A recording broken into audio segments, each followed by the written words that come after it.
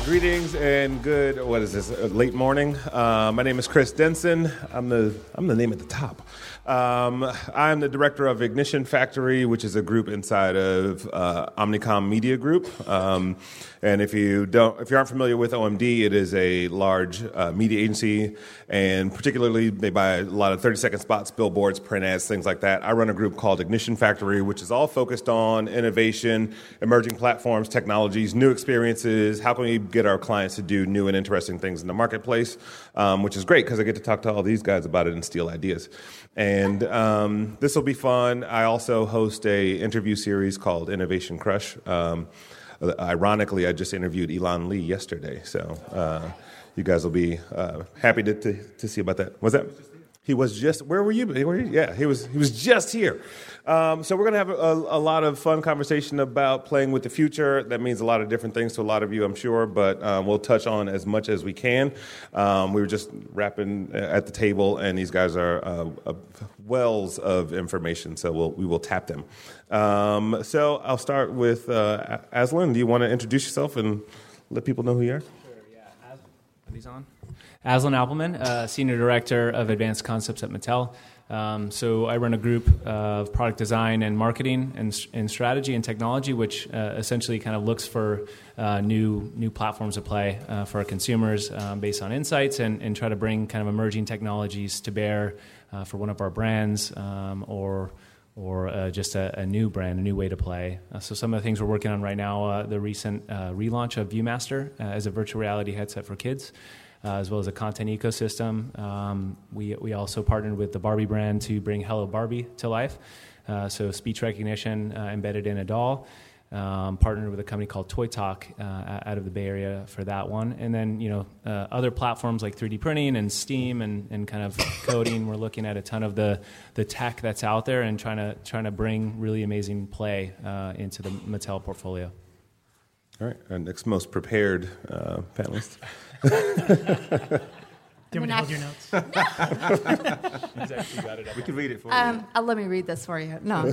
I'm Erin Riley. I'm Managing Director and Research Fellow at USC Annenberg Innovation Lab, which is a think and do fast-paced energy lab. We focus on the innovative intersections of media, culture, and society. And my area of focus is mainly on fan engagement, children's media, transmedia storytelling, transmedia play and learning. Those are all things I've written about.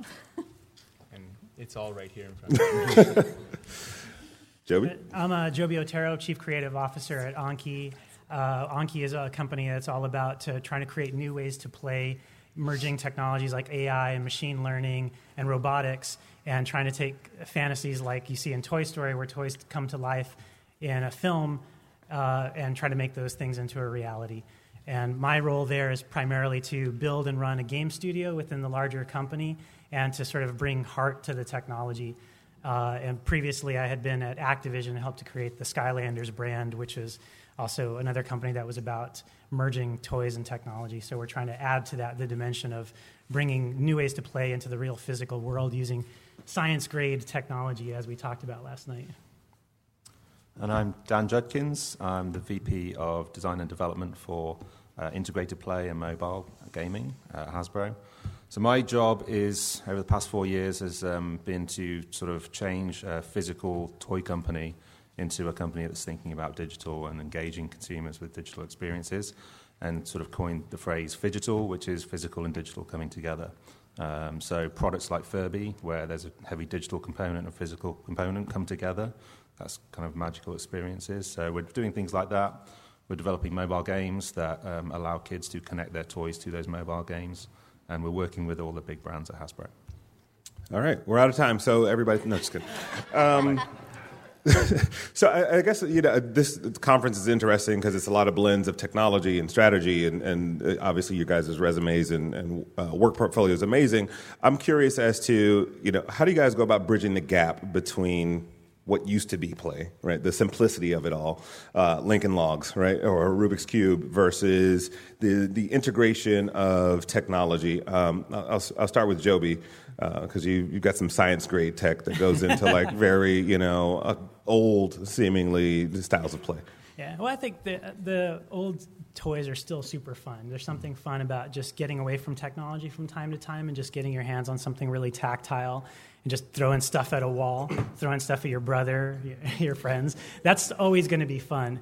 But to answer your question, I think a lot of it, what we try to do is we just tinker, frankly. We tinker and we see what's fun to us. And ultimately, we're pretty close with our inner children. And our inner children have the benefit, because we're older now, they don't have a distinct bedtime as much. So we play with technology until late into the night.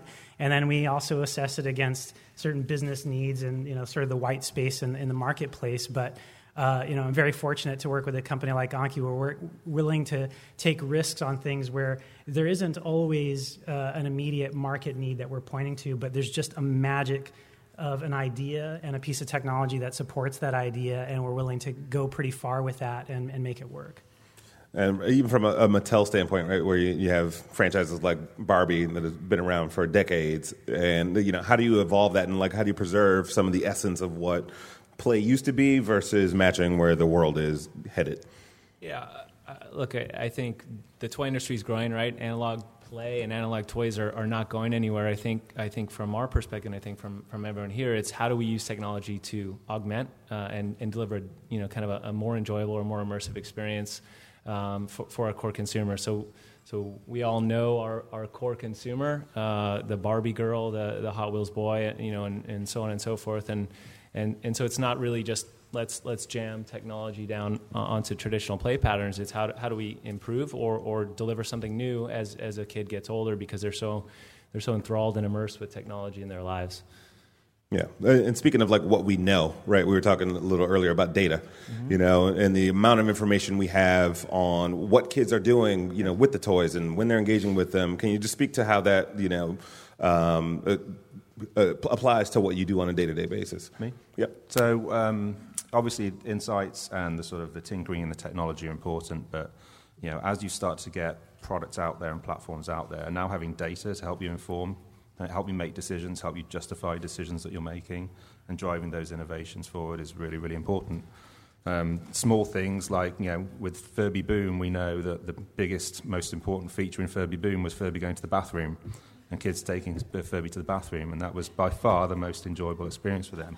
Data drove that because our analytics told us that. That wasn't just kids telling us that. So, we now know that we have a brand that we can, do different things with and push the boundaries. Would a kid tell you that he took his toy into the bathroom, or she? Generally, yeah, they're pretty proud of it.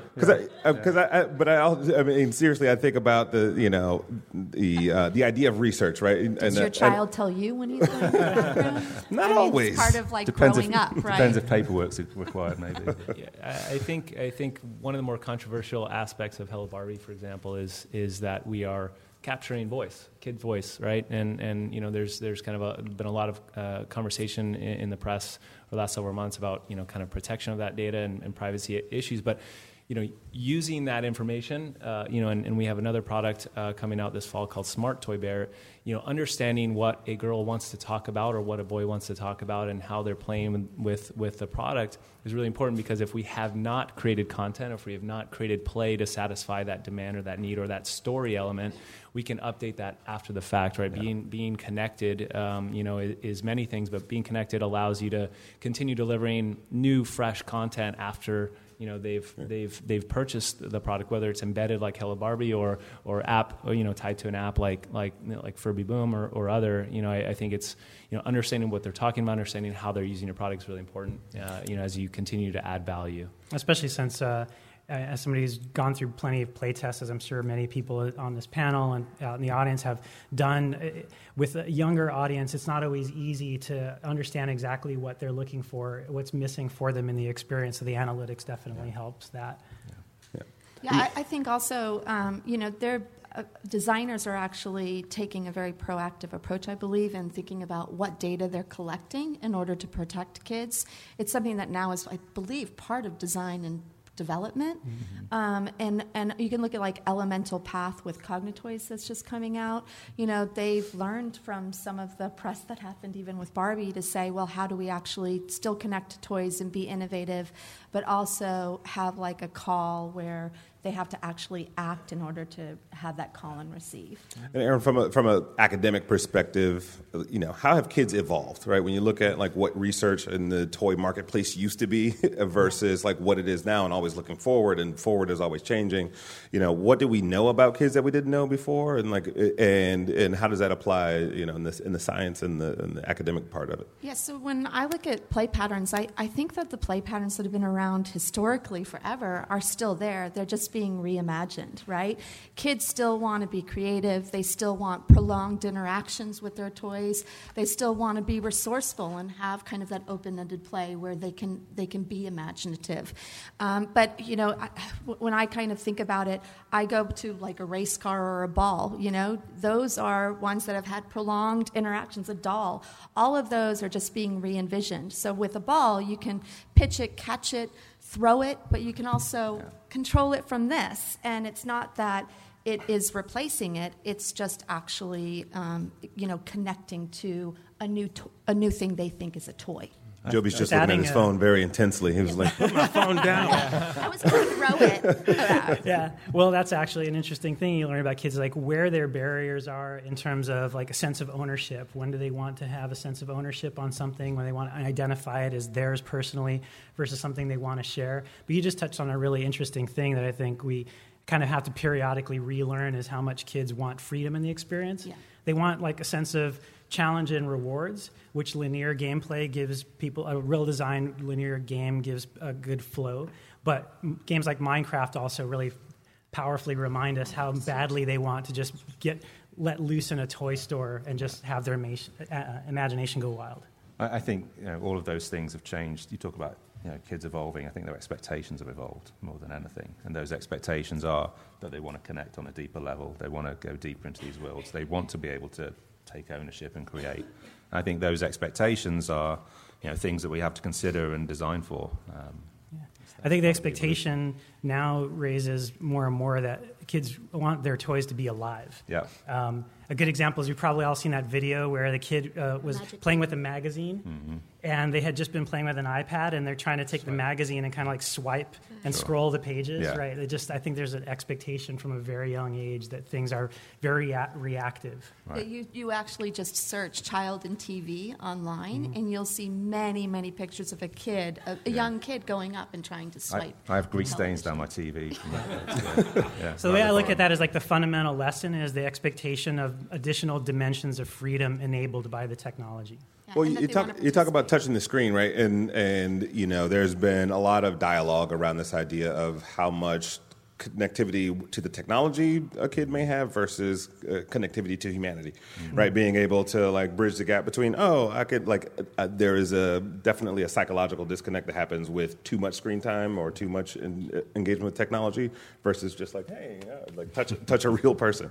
I don't know who to start with, but I would love to just hear some Sounds insight. Like something she should probably take a crack at. Wait.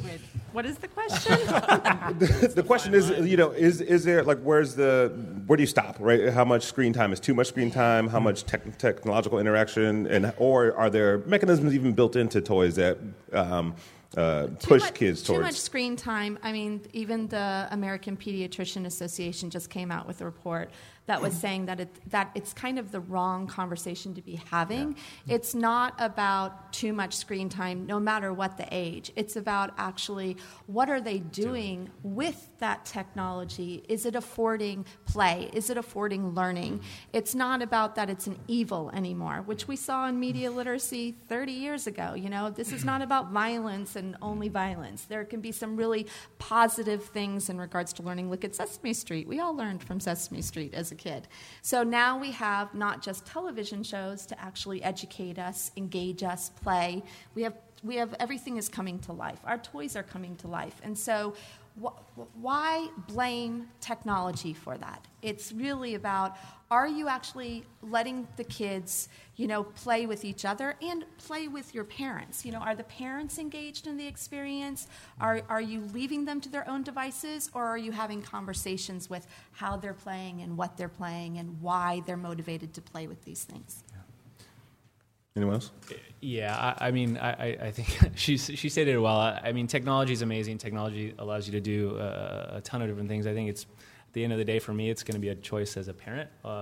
Each family to kind of control what they think is the right mix of experiences, and whether it's isolating or not. I think our goal is to use technology to encourage play, whether that's by yourself or with your friends or with your parents. And then it's just a function of family. And I'd say everything probably we're trying to do is to use the device or the software on the device to get kids to play with toys again, or get kids to play with toys more. And that's definitely something that I'm trying to do within my group, is use the experience we're creating to inspire or motivate the kids to get back to buying a toy, playing with a toy. Yeah, scanning a toy into the game when they're playing a game, but really engaging in the physical components as well.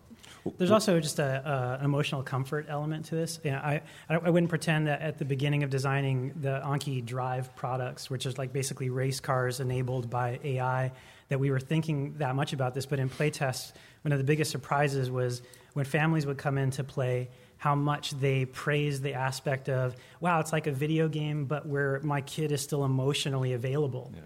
Versus, I know that when a kid is looking like they're zombified and their eyes are glued to the screen, that there's actually a lot going on in there. As a designer, I'm not too worried about that, but I understand the impact that it has on parents, or they feel like the kid is off in some phantom zone and they don't understand what's going on in there.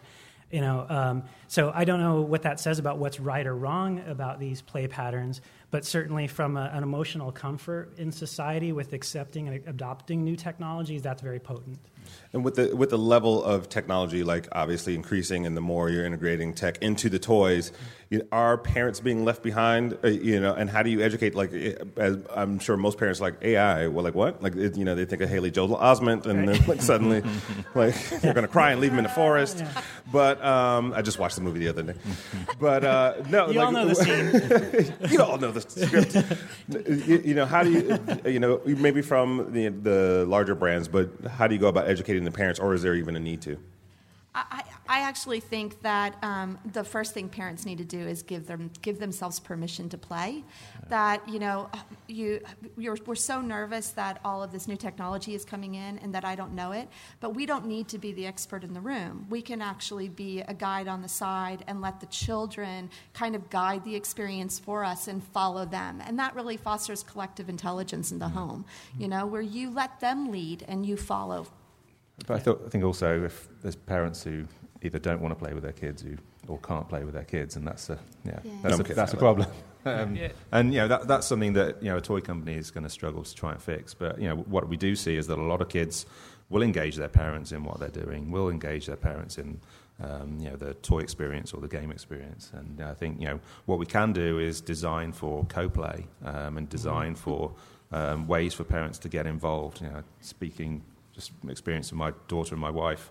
My wife got stuck playing the My Little Pony game because my daughter needed currency in the game to buy gems and everything like that. So I didn't see my wife for a couple of weeks because she was playing that game. So I do think that that built a connection between my wife and my daughter, and they did play the game, but then they played separately as well. So I think that technology can do that. I think toys can do that too. Well, you think about the idea of like kid demand, right? And like I remember Saturday morning cartoons. I'd be like, "Oh, I want the He-Man thing." Like that was what I would pester my parents for. Yeah. From a marketing standpoint, how have strategies changed because there's less television time, or maybe I'm wrong on that, but the touch points or the entry points by which we can reach kids has changed. Yeah, I mean it's just completely fragmented, right? Yeah. I think our job, any industry, it used to be just a commercial run on Saturday mornings, right? And that would drive, and you'd know when the return would start hitting. You'd know when your sales would go up based on what you marketed that day. And now it's, I think 1,000 fragmented platforms where kids are continually shifting their focus, and it's just about kind of pivoting and being agile, and where you kind of you're focusing on a given time period. I mean, obviously as a toy company, as toy companies, we're marketing to the kid. We're also still marketing to mom, right, the purchaser. And so we kind of have to try to hit as many spots as possible. And depending on the product or the what you're trying to communicate, you pick your platform and customize your message. It is interesting, though, that television still does seem to be the most potent avenue.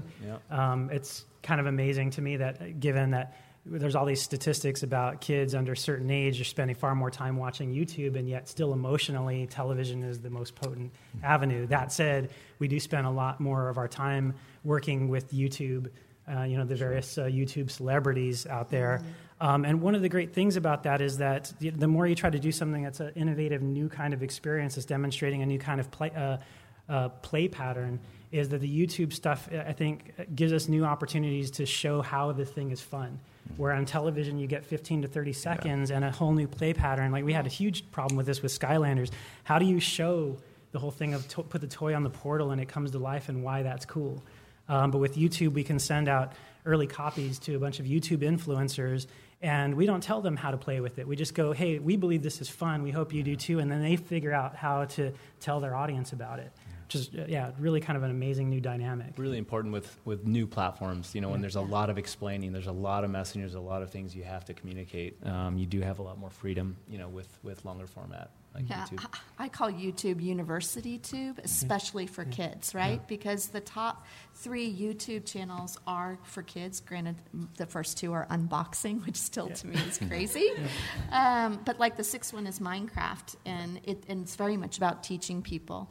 What I think is really interesting about all of this, though, is this new notion of emotional scheduling. So it's not about like Saturday morning cartoons and everything. Kids can watch anytime, anywhere. But now that we can collect all this type of data, how do we know when do they want to play with your toy? When are they engaging collectively as a group versus individually or with their parents?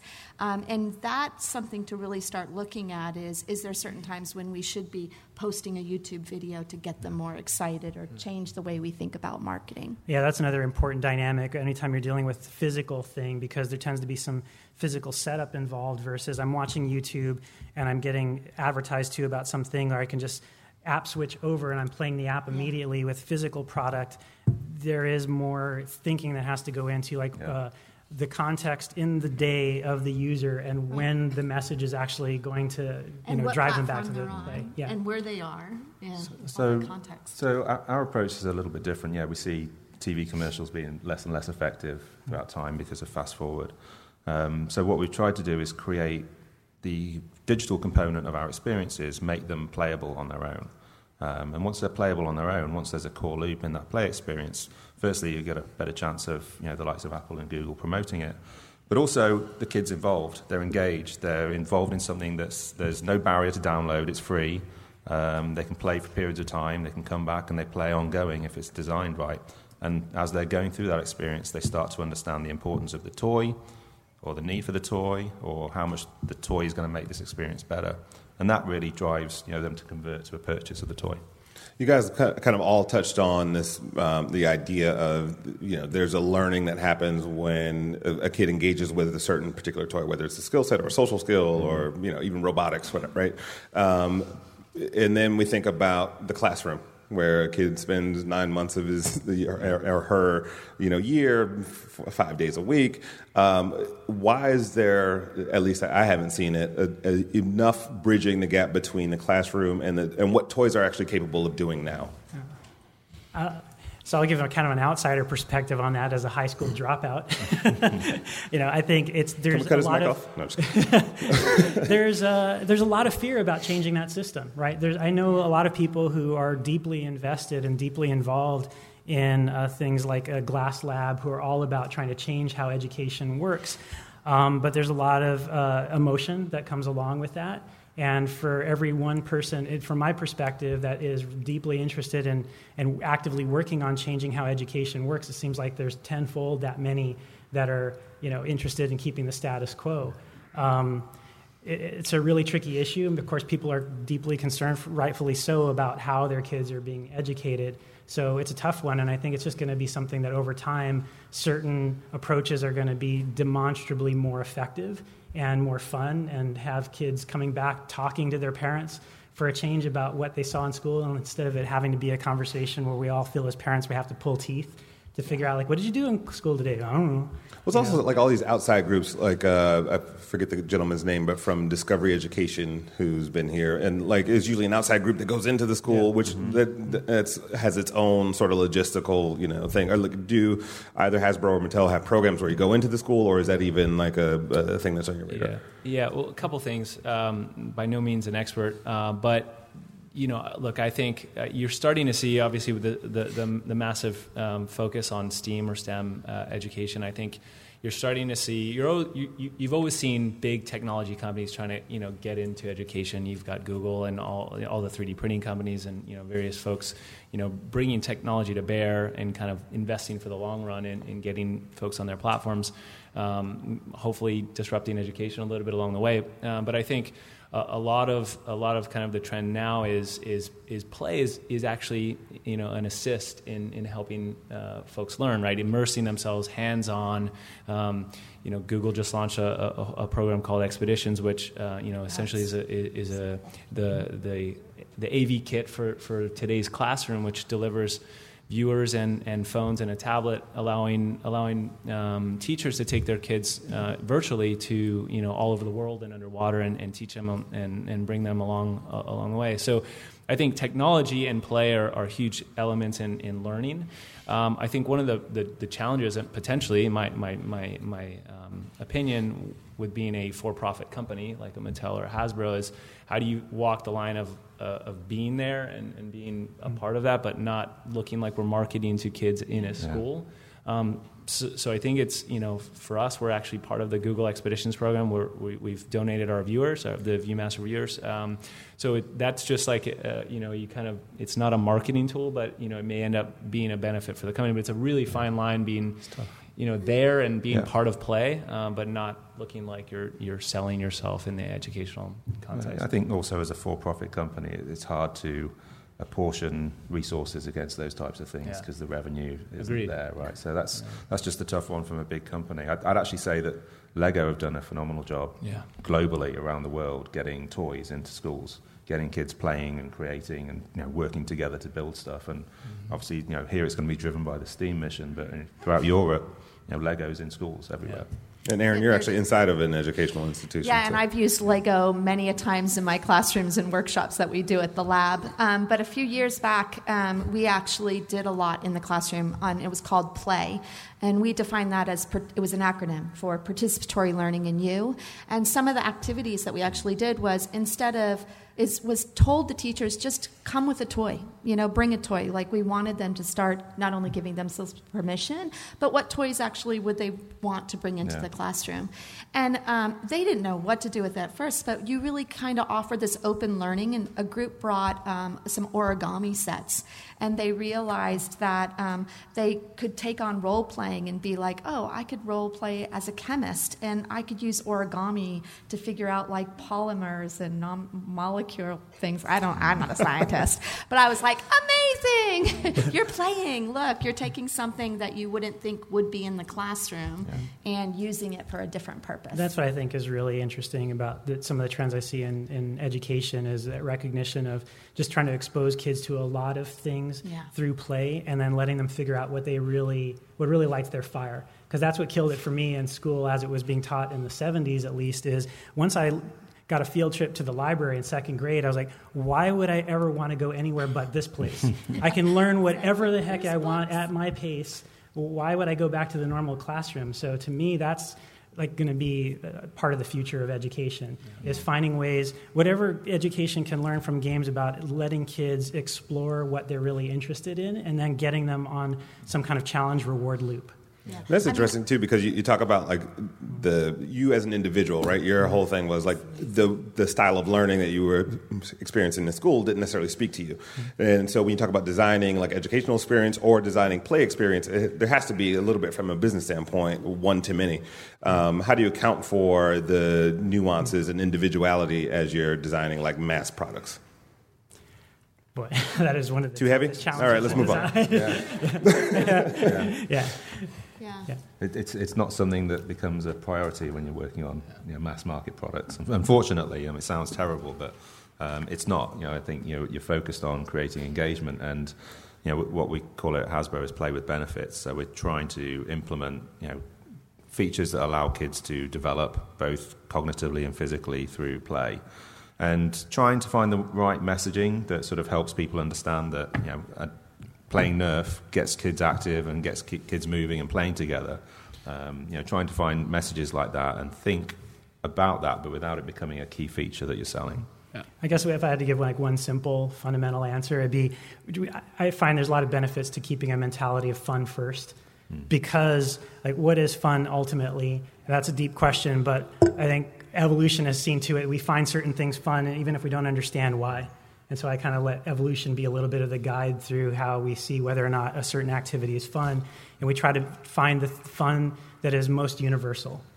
And then you can bring the parents and educators and everybody else along, especially if you then give them the tools via an SDK to figure out how they can tune your new brand of fun for their particular context. And you're also in danger of losing the fun if you focus too much on it being a learning experience. Yeah, I agree. I think that there's some key ingredients that really make for fun. I look to Legos, right? It's open-ended, but it also can be scaffold. You can create patterns with it, but you can also do your own thing. Yeah. They're now connecting it to a game. So those type of giving some structure, but also giving some open-ended allows for a variety of different mindsets, kids' mindsets to come to the table. And I would just add quickly, it's really software, right? We talk about how do you do it with mass injection molded product. It's probably not, right? You look at Lego, they make bricks are bricks. It's really software, and it's really folks teaching coding with software. I mean, you have a lot more flexibility in a piece of software to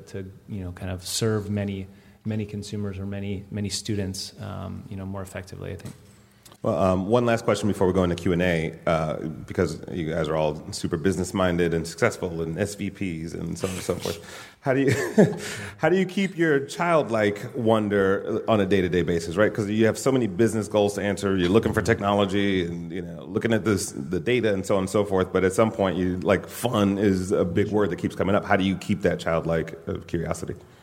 We make toys. I mean, we could be doing this in any industry, but we get to make toys. Obviously, seeing our products in the hands of our consumers really changes your mentality. But for me, I don't have a long history in this space. I came from a technology background, so we're making toys at the end of the day, and it's all about play, which is exciting. Try not to grow up.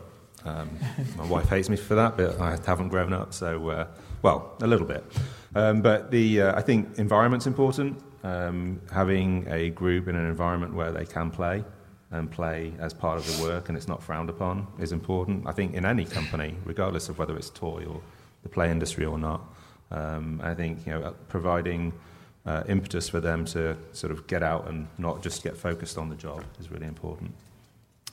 I try to just look in the mirror, and if I look sad before I'm going to work, I take that as a sign.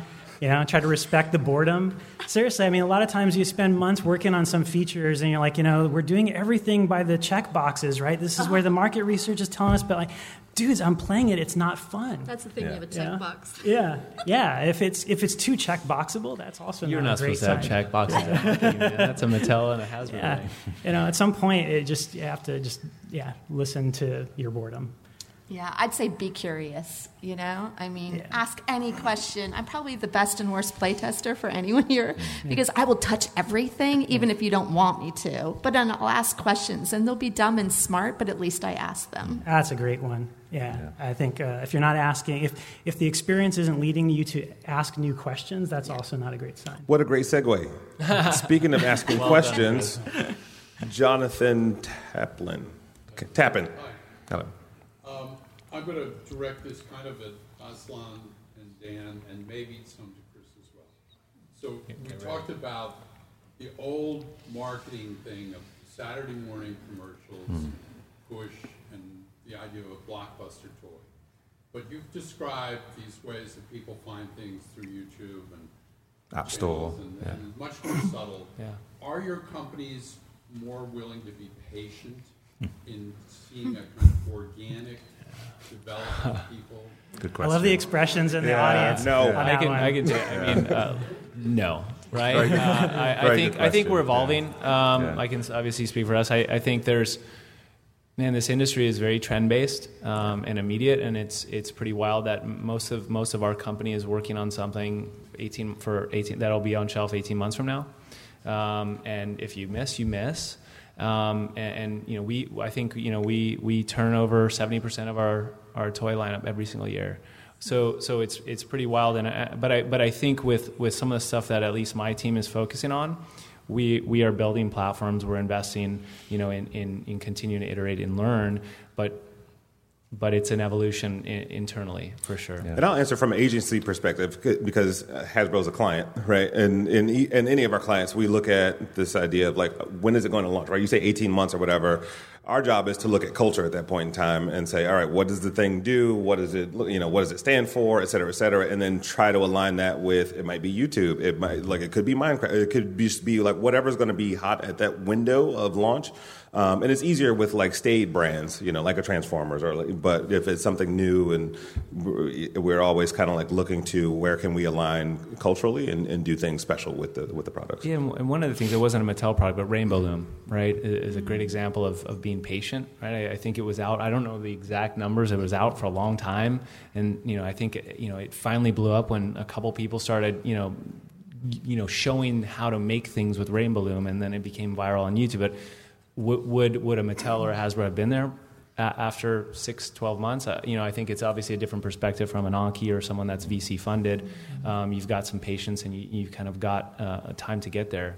Let's move to question number 2. Sorry. Young lady, sorry, Dad. What is the longest you've tested the same product that had a continual game behind it? What's the longest testing? I know you guys do consumer testing right when it's coming out. Mm-hmm. How long from the launch do you ever test it? How long from the launch? Yeah, so did you go 6 months later, revisited it? Okay. Because you were checking out what version 2.0 or 3.0 is doing? I mean, I worked on games that took 3.5 years to develop, and we were testing them by 18 months in. So you could say it was 2 years of testing and iteration. I mean, I think for those of us on the development side, you want as much of that as you can get, has been my experience. You're talking post-launch? Oh, I see. Yeah. So you may be more aligned with this, with software-based, app-based kind of metrics. It's rare that we do that much testing after launch, but when we have, it's been really, really useful. I think one thing that we found that I'm very proud of was with Furby Boom, our post-market research with parents about 3 months after the launch, maybe 4, was that parents were thrilled that they'd spent this significant amount of money on a toy, but the kids were still playing with it 3 months later. Yeah. And it breaks my heart when you see an expensive toy, being bought, and it's over $100, and kids will play with it for 3 days, and it goes on a shelf and becomes a nice piece of room decor. I mean, that's just not good for the environment or anyone really. So I think that was really fulfilling. So we are starting to do more tests to make sure that we're achieving those goals and getting that feedback. Got time for one more from this? Oh, you have a question? I thought you were telling me there's 5 minutes left, but all right.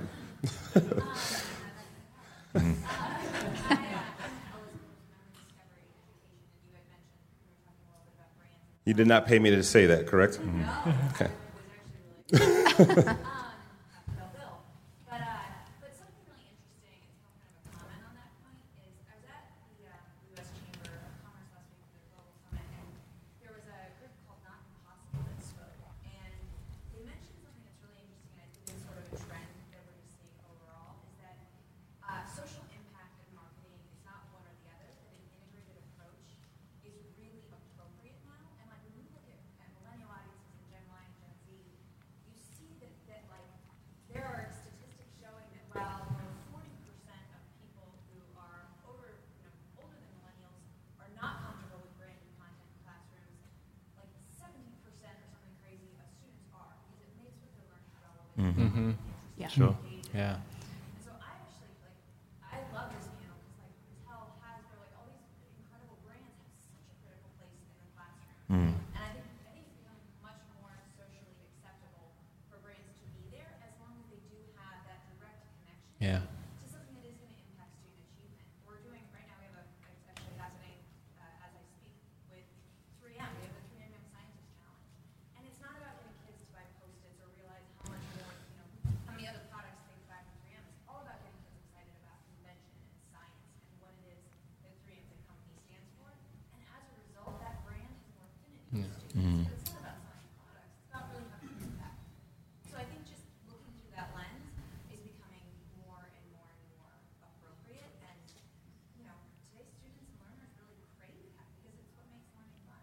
Well, it makes it relevant and personalized as well. You know, I mean, millennials are the kids that actually grew up as the generation of readers of Harry Potter. And you can see that social activism with the HP Alliance, the Harry Potter Alliance, which, you know, they pretty much created the real Dumbledore's army. And what would Dumbledore do? And is like literally not only brought it in the classroom to get more reading happening, but also brought it out to, get Warner Brothers to do fair trade chocolate in all the Hogwarts stores at Universal Studios. It's been pretty amazing. I'm going to do one last question, and I'm going to go to Dylan's dad because I'm such a fan. Mm-hmm. I'm also jealous as a parent of a 10-year-old. I'm like, I missed it. I fucked up. Totally fucked up. So the question, I mean, Chris, what you said a little bit earlier about the He-Man and Saturday morning cartoons and platform sort of fragmentation, I'm sort of interested in that topic because Hasbro, Mattel, I mean, these companies drive significant toy sales against fantastic content that is seen over and over again on the big networks, you know, whether it be Cartoon or Disney, et cetera. How are we in this age of platform fragmentation looking at content and being able to move as many sales? This is just, I guess, just a straight sort of financial question. Move as many sales given there's so much fragmentation. You know, is Netflix proving to be a significant content model where you can drive toy sales against? Is Amazon, you know, listening to Terry yesterday, she's got all these great sort of shows coming out, but they're not, I mean, the eyeballs are not such that they suggest there could be a really robust toy program. Well, one way to look at that is there's an explosion of companies where their sole focus is taking markets and companies and helping to guide where your marketing spend is going. That's their whole job, is doing analytics and just trying to talk you as a potential advertiser into giving them a budget, and then they do, you know, there's like a whole buffet approach that a lot of these companies do, where their preference is to get you to just give them a bucket of money, and then you tell them who your audience is, and they figure out how to find the eyeballs and where they are and when they are. You know, so I mean, that just tells you something about how deep of a problem this has become. Anyone else? All right, thank you guys. This was great. Thank you.